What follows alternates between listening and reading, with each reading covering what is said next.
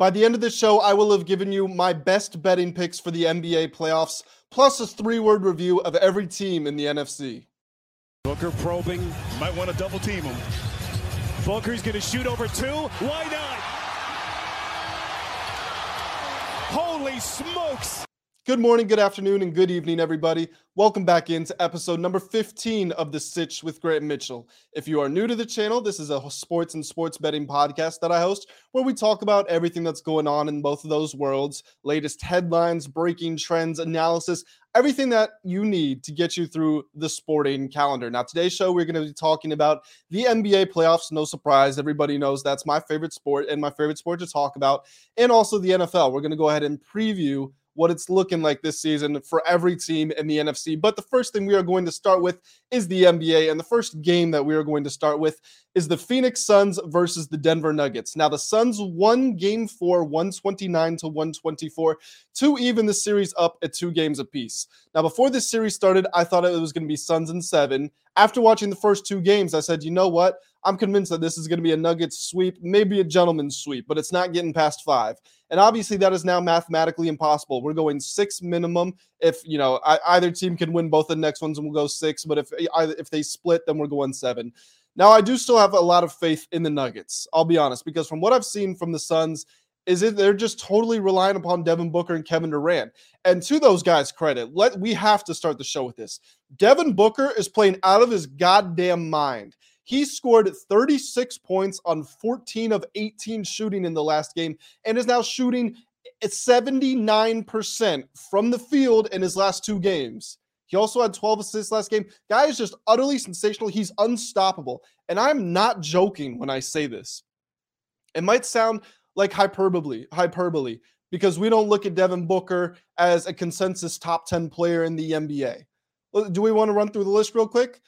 Let's go. We got Steph, Luka, Giannis, Embiid, Jokic, Durant. Who else we got up there? I went too fast. I messed myself up. Let's slow it down. Okay. We got Steph, Luka, Giannis, Jokic, Embiid, Tatum, Ja. Then we get into the conversations about, did I say Durant? So Durant is 8. We get into the conversations about maybe LeBron. I know some people are out on him. But, I mean, if anyone's averaging 30 points in a regular season, I feel like they still kind of got to be up there. Then we got, obviously, Dame Lillard. We got people from that sort of ilk. Shai Gilgeous-Alexander is making a case that he belongs up there. So we've got a lot of talent up at the top. Devin Booker isn't universally recognized as being in that top 10. But what he's done in this playoffs is nothing short of sensational. He's scoring 38 points a game with shooting splits of 62% from the field, 51% from 3, and 87% from the free throw line. He's also giving you 7 assists and 5 rebounds per night. The guy's playing out of his mind. And I'm not joking. Let me get back to my original point. It is not hyperbole to say that Devin Booker is on one of the greatest playoff runs that we have ever seen. Now, if it ends in the second round, it will come to be for nothing. It will be not forgotten, but it won't be historic. But if he makes the NBA Finals, he doesn't even have to win in my book. If he makes the NBA Finals doing what he is doing right now, there's going to have to be serious consideration about if this is the greatest individual playoffs that we've ever seen. I mean, this is a guard, not a Magic Johnson guard who's 6'9". He's 6'5", 6'6", maybe. I would say 6'5", scoring 38 on 60% from the field. And it's just getting better, too. He looks better and better as the playoffs go on. This was the knock on the Suns. They were supposed to be getting tired because they were so heavily reliant on Booker and Durant. That's not what's happening. Booker is just getting better and better. And he's playing the best defense of his entire career, too. Now, you can get on him and say that it's your 8th season and people still look at you as a young player. It's about time. Nobody saw this coming. Nobody thought Devin Booker was going to be the best player in the playoffs, much less the best player on his team. That was supposed to be Kevin Durant. When Matt Ishbia brought Kevin Durant to the Suns, it was supposed to be the driving force on the championship-winning team. Now, speaking of Matt Ishbia, he got himself into a little altercation with Jokic during the game. Jokic, by the way, 53 points and 11 assists. That's the most points scored in a regulation loss in playoff history, and it's the most combined points and assists, so points responsible for, by a center in NBA playoff history. Ishbia had the ball, loose ball, squirted over in his direction. Jokic goes over to retrieve the ball.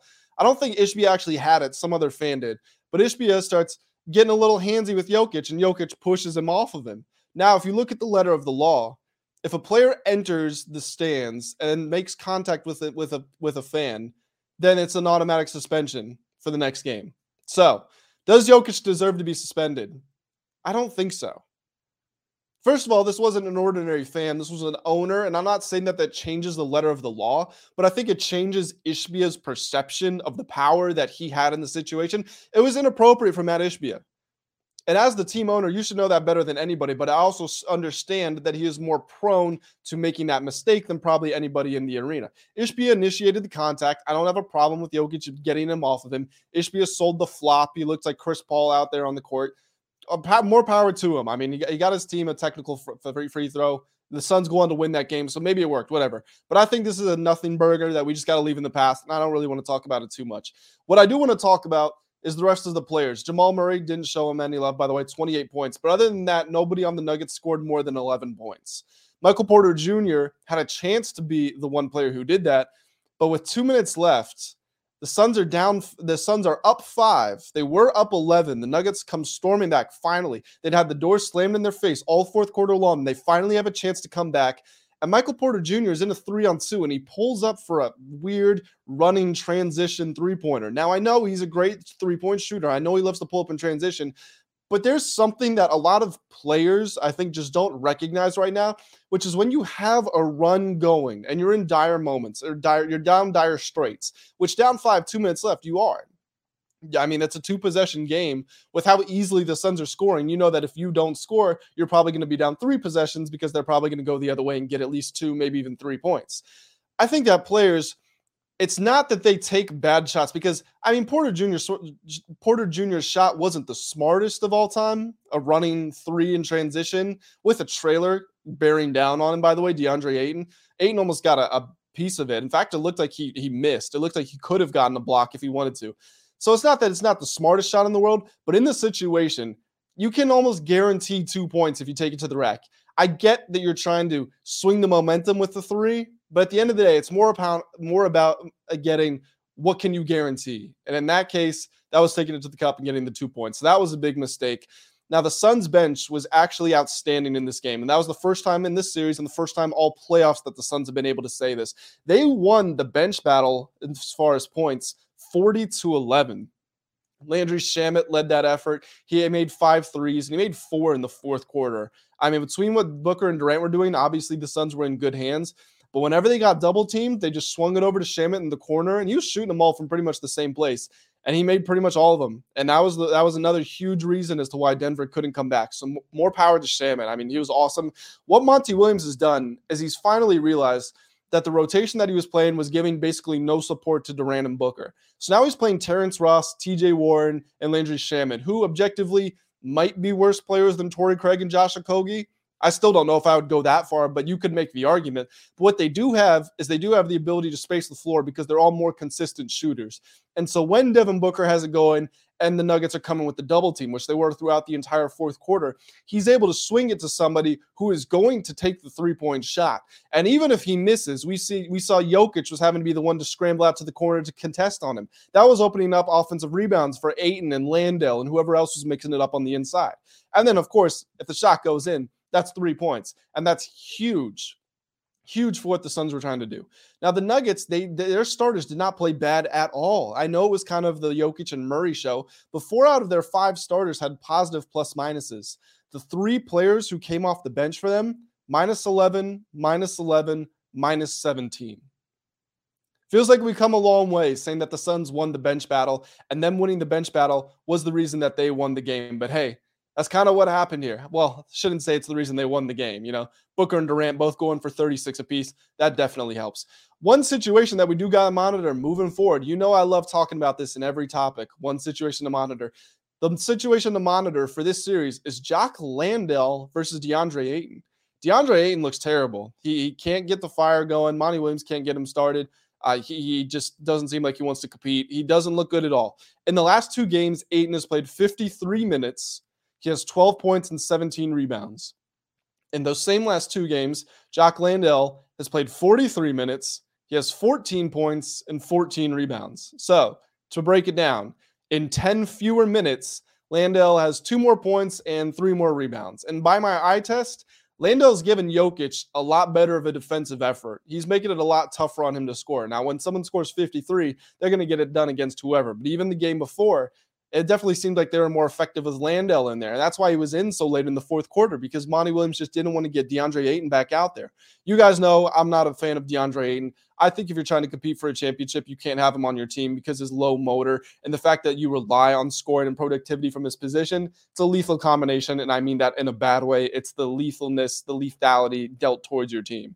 The Nuggets are favored by 5.5 in Game 5. I'm still on the Nuggets, guys. I took the Suns in Game 1. I've taken the Nuggets in every game since, and I know that's only paid off one time, but the Nuggets are the better team top to bottom. I know Booker has been doing this all playoffs long. I know. But it doesn't change the fact that it's unsustainable. You cannot count on him to do it. If he does it, I will hold my hands up and say this is the best playoff run that any player has ever had.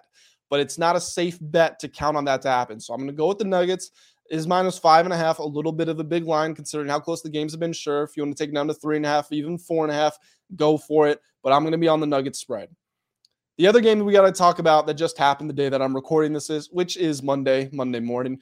The Philadelphia 76ers beat the Boston Celtics to tie the series at 2 games apiece. Now, this game went to overtime, and it was just strange. The Sixers had a stranglehold on this game. The Celtics just couldn't get close. Jason Tatum was absolutely dreadful in the first half. Then they come roaring back in the second half. They go to overtime. Tatum, by the way, picks his play up significantly. He finished with 24 points, 18 rebounds, 6 assists. And I will give him credit for the 18 rebounds because he was trying on the glass even in the first half when he was struggling.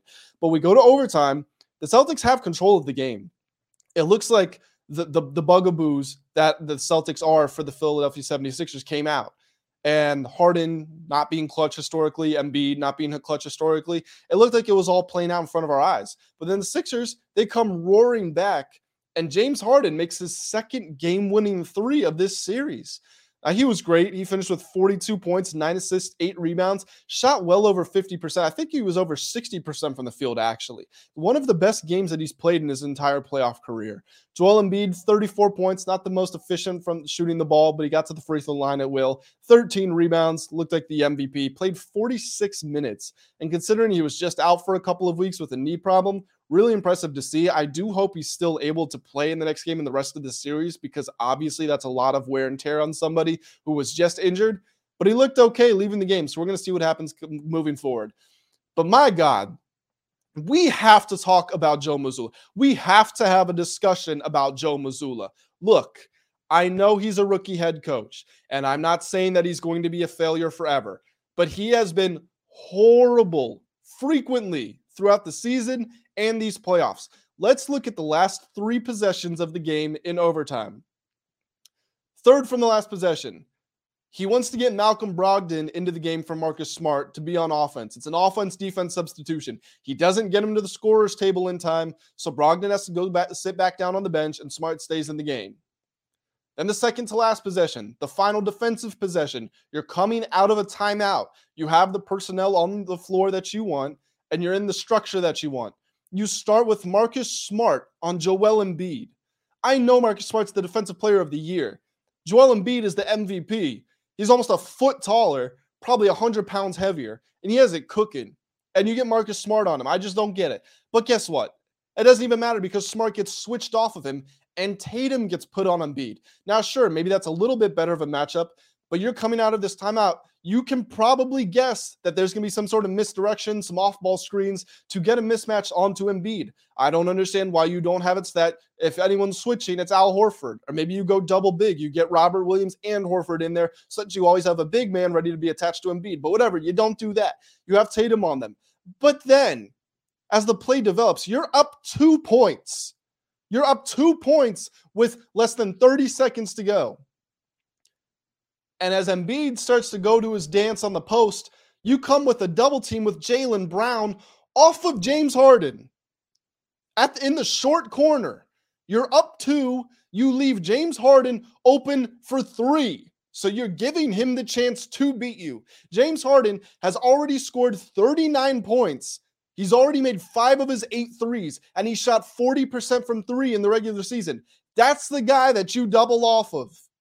You can say it's a mental lapse by Jaylen Brown, sure, but it's also a coaching failure by Joe Mazzulla. Either A, he didn't tell his team, he didn't get it into their heads, we are not doubling off of the three-point line, or B, he didn't adjust his game plan at all, because the Celtics had been doubling Embiid throughout the fourth quarter and overtime, and he just didn't call it off. He left that double team in place as a standing order.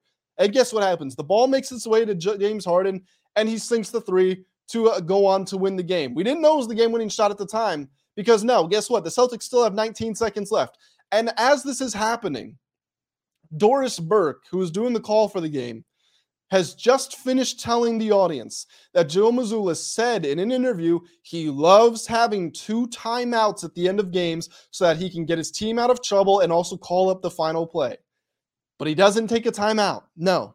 He wants his team to get the ball down the court. And again, let's revisit this. He wanted Malcolm Brogdon in on the third to last possession for offensive reasons. You have 2 timeouts. Malcolm Brogdon is still on the bench and you're on offense. But now all of a sudden you're okay with Marcus Smart being in the game. It's just confusing. It's a lack of continuity. But let's go ahead. So they inbound the ball. They take it across the court. They take their sweet old time getting into their action. And finally, they get the play going that they want. And look, it's already taken a fair amount of time. Did Mazzulla have the opportunity to call a timeout here? Sure. Did he? No. Finally, the play develops. We can see pretty much nothing's happening. The ball ends up in Marcus Smart's hands, and he doesn't get the shot off before the final buzzer. Now, he ended up making the 3, which I guess, props. I don't know. Is that a moral victory? I don't really know. But the shot doesn't go up before the horn sounds. So Mazzulla, it makes no sense. You didn't want Smart in there to begin with, but now you're okay with it for the final possession. You don't call a timeout to get your team into a set play. You just want them to figure it out on the fly. You don't call a timeout when you see that nothing's happening. And then you don't call a timeout when it's late in the game and you still haven't gotten a shot up. I just don't get it. It's terrible coaching. And look, he is a very young coach. He was never supposed to be the head coach of this team. We know about the whole Udoka situation. So is it you know what? It's not unfair to criticize him for this. This is the best team in the NBA. Well, championship favorites. How about that? This is the championship favorites. Probably what most people would consider the best team left in the playoffs. You've had well over a year together. You just can't make these mistakes. And the Celtics were really bad down the stretch too, the players. Let's not take any of that off of them. But that was just very bad from Coach Mazzulla. Celtics are still favored by 7 in Game 5. I was a Celtics money line bettor, so it ripped my heart out to see that coaching malpractice on the sidelines. Am I going to lay the full 7 back in Boston? You bet your ass I am. I'm taking the Celtics. I would look at an alternate line of 15 plus. The Celtics are way up. They're way down. They're way up. They're way down. Now, they weren't necessarily way down last game, but they disappointed you greatly. So I think they're going to overachieve greatly. We're going to go back to Philadelphia. By the way, Celtics have had success in Boston historically. I know they lost game 1. James Harden has been the best player in the NBA, and then the worst starter in the NBA, the worst starter in the NBA, and then the best player in the NBA so far in this series. He's going to come back down to the middle. He might even go back to the bottom. It's James Harden. You never really know. You can't count on him to be consistent. The only thing he's consistent with is his inconsistency. So I'm going to go with the Celtics -7, but I don't feel great about it, to be completely honest. Let's talk about these next series, and I might be releasing episodes on these later in the day today because these games are happening the day that I'm putting this out, so I don't want to spend a ton of time on them. But the first one we've got is the Los Angeles Lakers versus the Golden State Warriors. The Lakers are up 2-1 in this series. Let's just look back at Game 3. Obviously, the Lakers won by 30. They won 127-97. But they shot and made more threes than the Warriors. They shot and made more free throws than the Warriors. They committed less fouls. They turned the ball over less. They shot a better percentage from 3. They shot a better percentage from the field. They shot a better percentage from the free throw line. They won the rebounding battle. I mean, everything every part of the game came up Los Angeles. And it was so strange because the Warriors got off to a good start. They were winning at the end of the first quarter, and they were up by 11 with over 4 minutes into the second quarter. And the Lakers, D'Angelo Russell was absolutely on fire. But other than him, nobody really looked interested in playing. And then the Warriors, for whatever reason, I don't even want to say took their foot off the gas because that doesn't do it justice. It looked like their engine stalled out. They needed AAA to come pick them up off the side of the road. All of the principles and the standards that they held themselves to, they just went by the wayside. They just stopped pushing the ball in transition. They stopped creating mismatches off the ball with their pins downs and their screens. Their defense, they couldn't stay attached to anybody. They committed 2 technical fouls in the second quarter. They were making a bunch of turnovers. They looked like they had no energy. I've been on the Lakers to win this series, and I was on the Lakers to win this game. I actually bet an alternate line in this one of -9.5, and obviously that ended up cashing, but I didn't expect that. I thought for sure the game was over too, because I didn't like what the Lakers had done at the start. They switched Jared Vanderbilt onto Draymond Green, which Draymond is not an offensive threat. I get that he's the facilitator of the offense, so maybe you want somebody right in his grill to make it tough for him to set things up, sure. But Austin Reeves, I love Austin Reeves. I think he tries. I think he's one of the better role players in the NBA. But he can't stay attached to Steph Curry. He just can't. And then the rotations, there's some questions there. Lonnie Walker gets put back in there, and he's part of a 3-guard lineup. And I know that I've been campaigning for 3-guard lineups earlier in the series, but Lonnie Walker, again, you're bringing him off the bench, and he hasn't played in how long? He hasn't been a part of the rotation for months. Just seemed like a strange spot to sort of do it all in. But it worked out. It absolutely worked out. So I got to hold my hands up. Darvin Ham got it right. I absolutely got it wrong. He's the coach of the Lakers for a reason, and I'm sitting at home recording to my camera for a reason.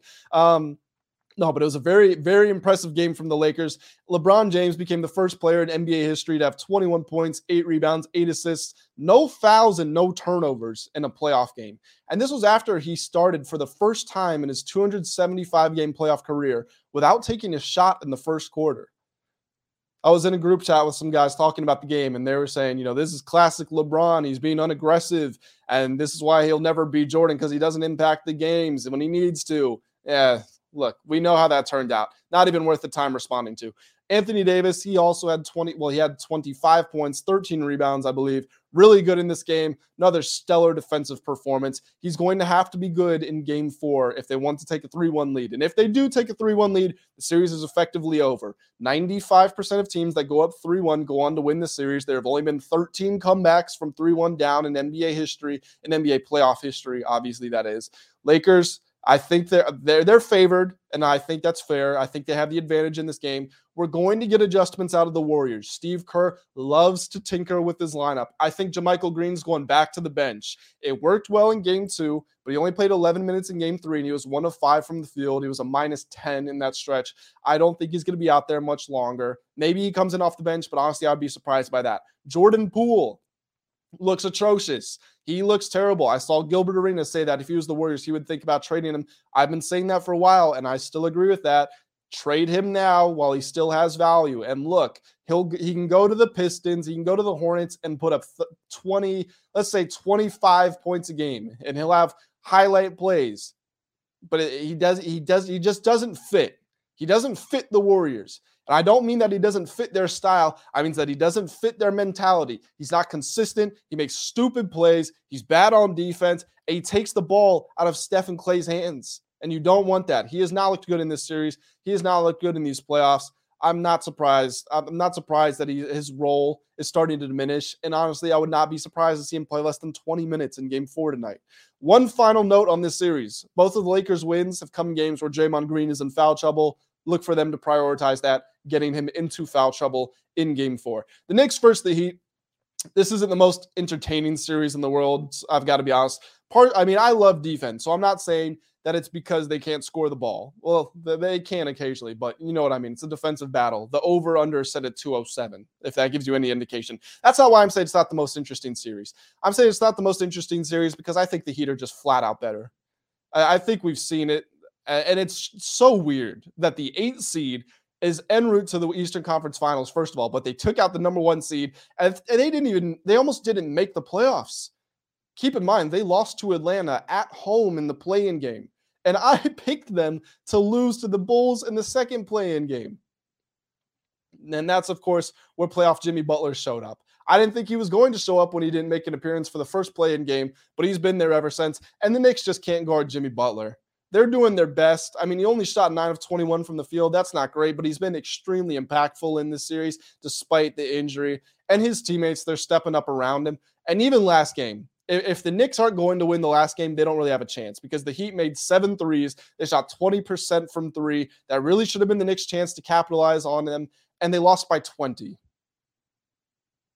They lost by 20 points, and they were on the road in Miami, which isn't a great home atmosphere. They can barely sell half their tickets, and the Knicks were better on the road this season than they were at home, so that's not an excuse. Mitchell Robinson, not been impactful at all at the last 2 games. Julius Randle, I think there's an imposter wearing his jersey and uniform. I don't know where they would hire a paid actor that's that tall and that's muscular, because those guys aren't exactly walking the street everywhere. But this is not the Julius Randle that we all know and love. This guy's shooting 35% from the field, 23% in the playoffs. He looks awful. Jalen Brunson only scored 20 points last game. He's being asked to do an awful lot for a 6-foot guard going against a physical Heat defense. His first time in the playoffs really as the guy or even as a guy. He was important to the Mavericks, but the Mavericks were all Luka's team. This is the first time Jalen Brunson is playing for Jalen Brunson's reputation.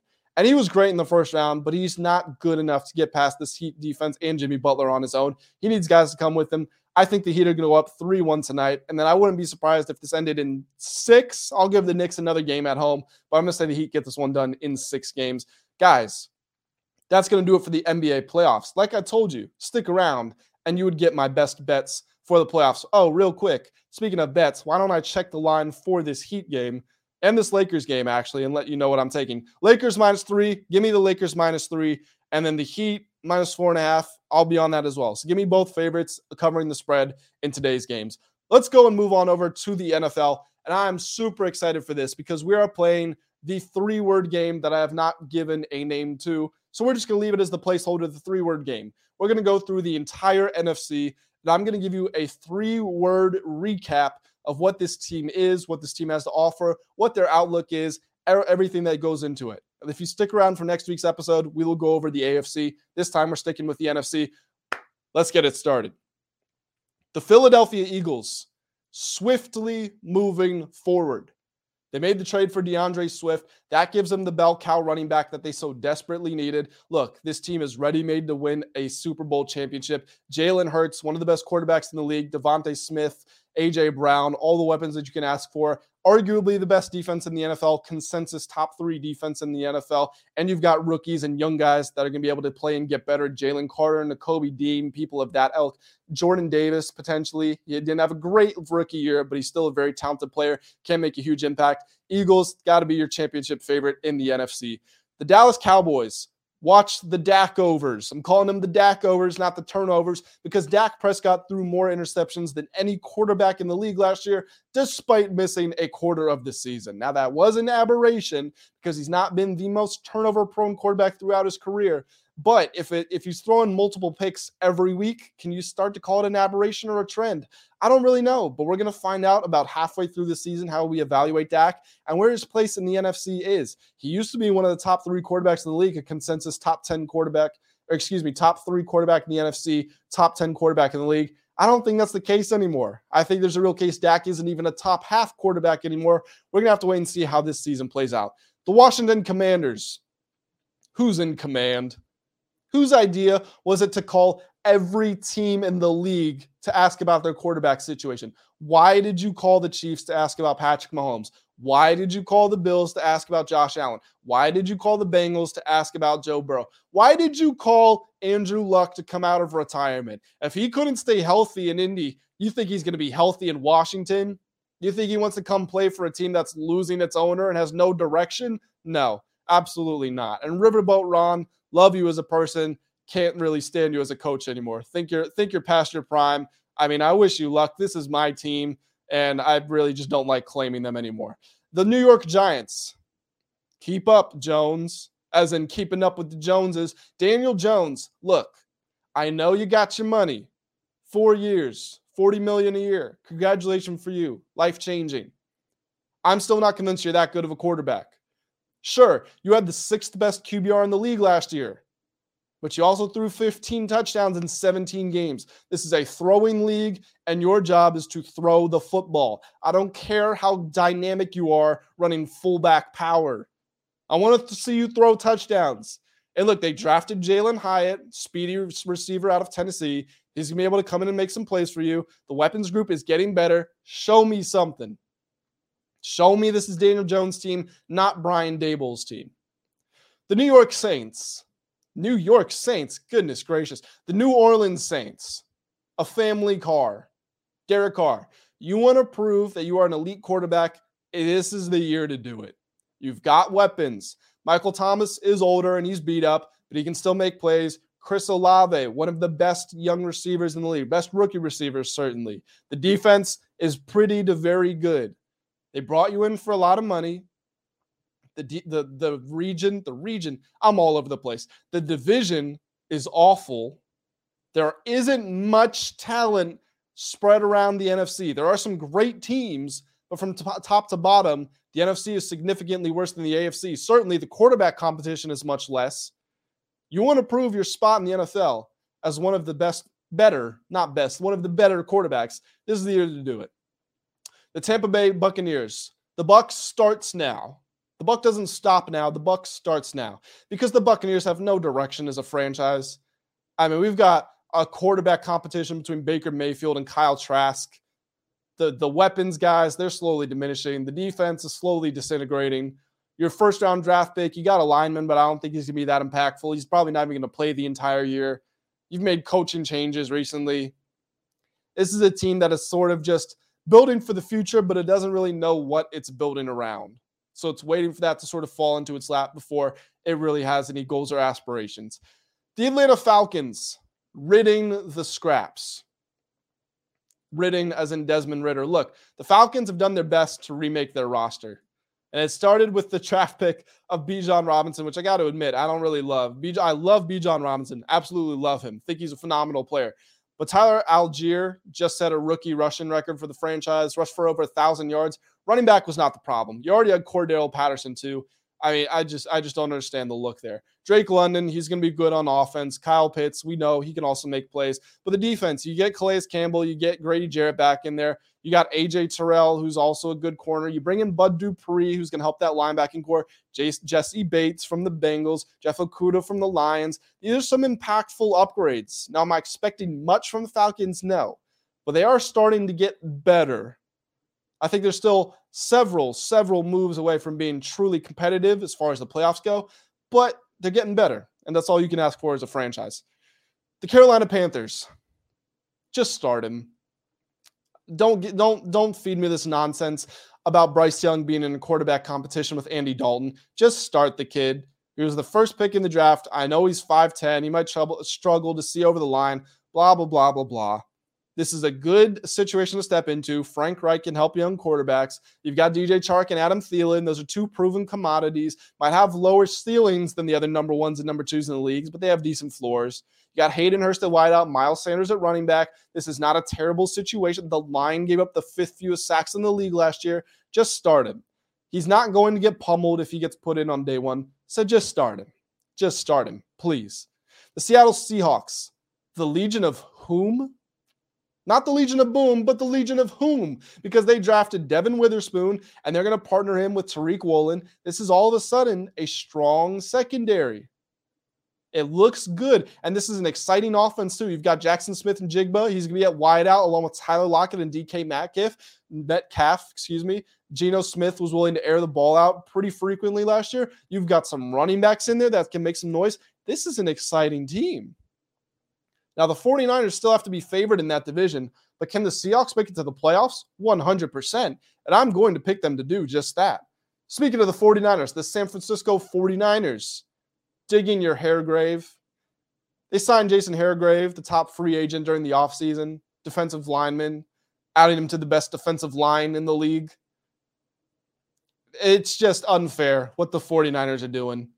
Talk about reloading, not rebuilding. I mean, my goodness, they got playmakers at literally every position, and they have multiple of them.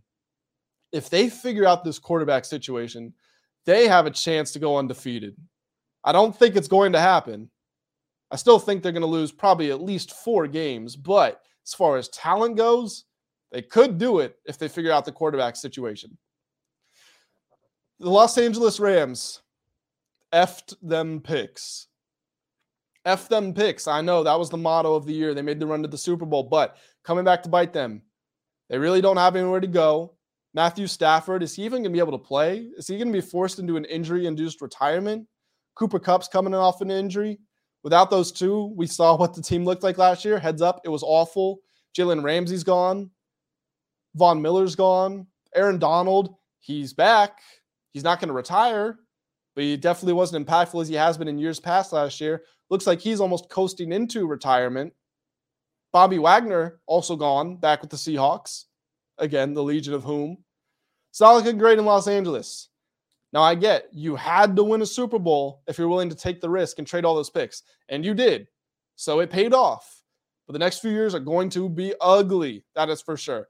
The Arizona Cardinals, no present comment. Nobody should expect a thing from the Cardinals this year, aside from finishing with the worst record in the NFL. I know they drafted a lineman, gave Kyler Murray some help. It's a smart thing to do, but the team just sucks, top to bottom. DeAndre Hopkins might not play. I mean, the defense is gutted. Buda Baker wants out. The offense isn't good. There's nothing to look forward to right now. Now, next year, the 2 worst teams in the NFL this year are probably going to be the Arizona Cardinals and the Houston Texans. Guess what? The Cardinals have their pick next year, and they have the Texans pick next year. So just how the Texans picked 2-3 in this draft, Cardinals have a pretty good chance to pick 1-2 in the next draft. That's what they've got to be looking to, and that's what the fans got to be looking to, because if you're looking for success in the present, it's going to be a pretty depressing season. The Minnesota Vikings, no running plays. Just throw the ball. Just throw the ball. Kevin O'Connell has done a great job scheming people open. You've got Justin Jefferson up there. Jordan Addison, a former Biletnikoff winner, is coming in as a first-round draft pick. That is going to be a deadly 1-2 combination on the outside. Those guys can run any route in the tree. And then Dalvin Cook, you might not bring him back. Just throw the ball. No running plays. Maybe on the goal line, you can run quarterback sneaks. That's it. I want to see a 10,000-yard passing season from Kirk Cousins. The Chicago Bears got it right.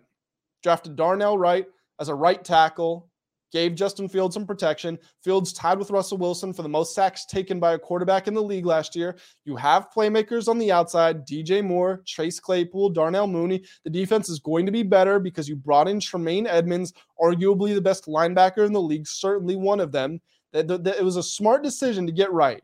Now, maybe you wanted Skoronski, or maybe you wanted someone else. Maybe you wanted Paris Johnson.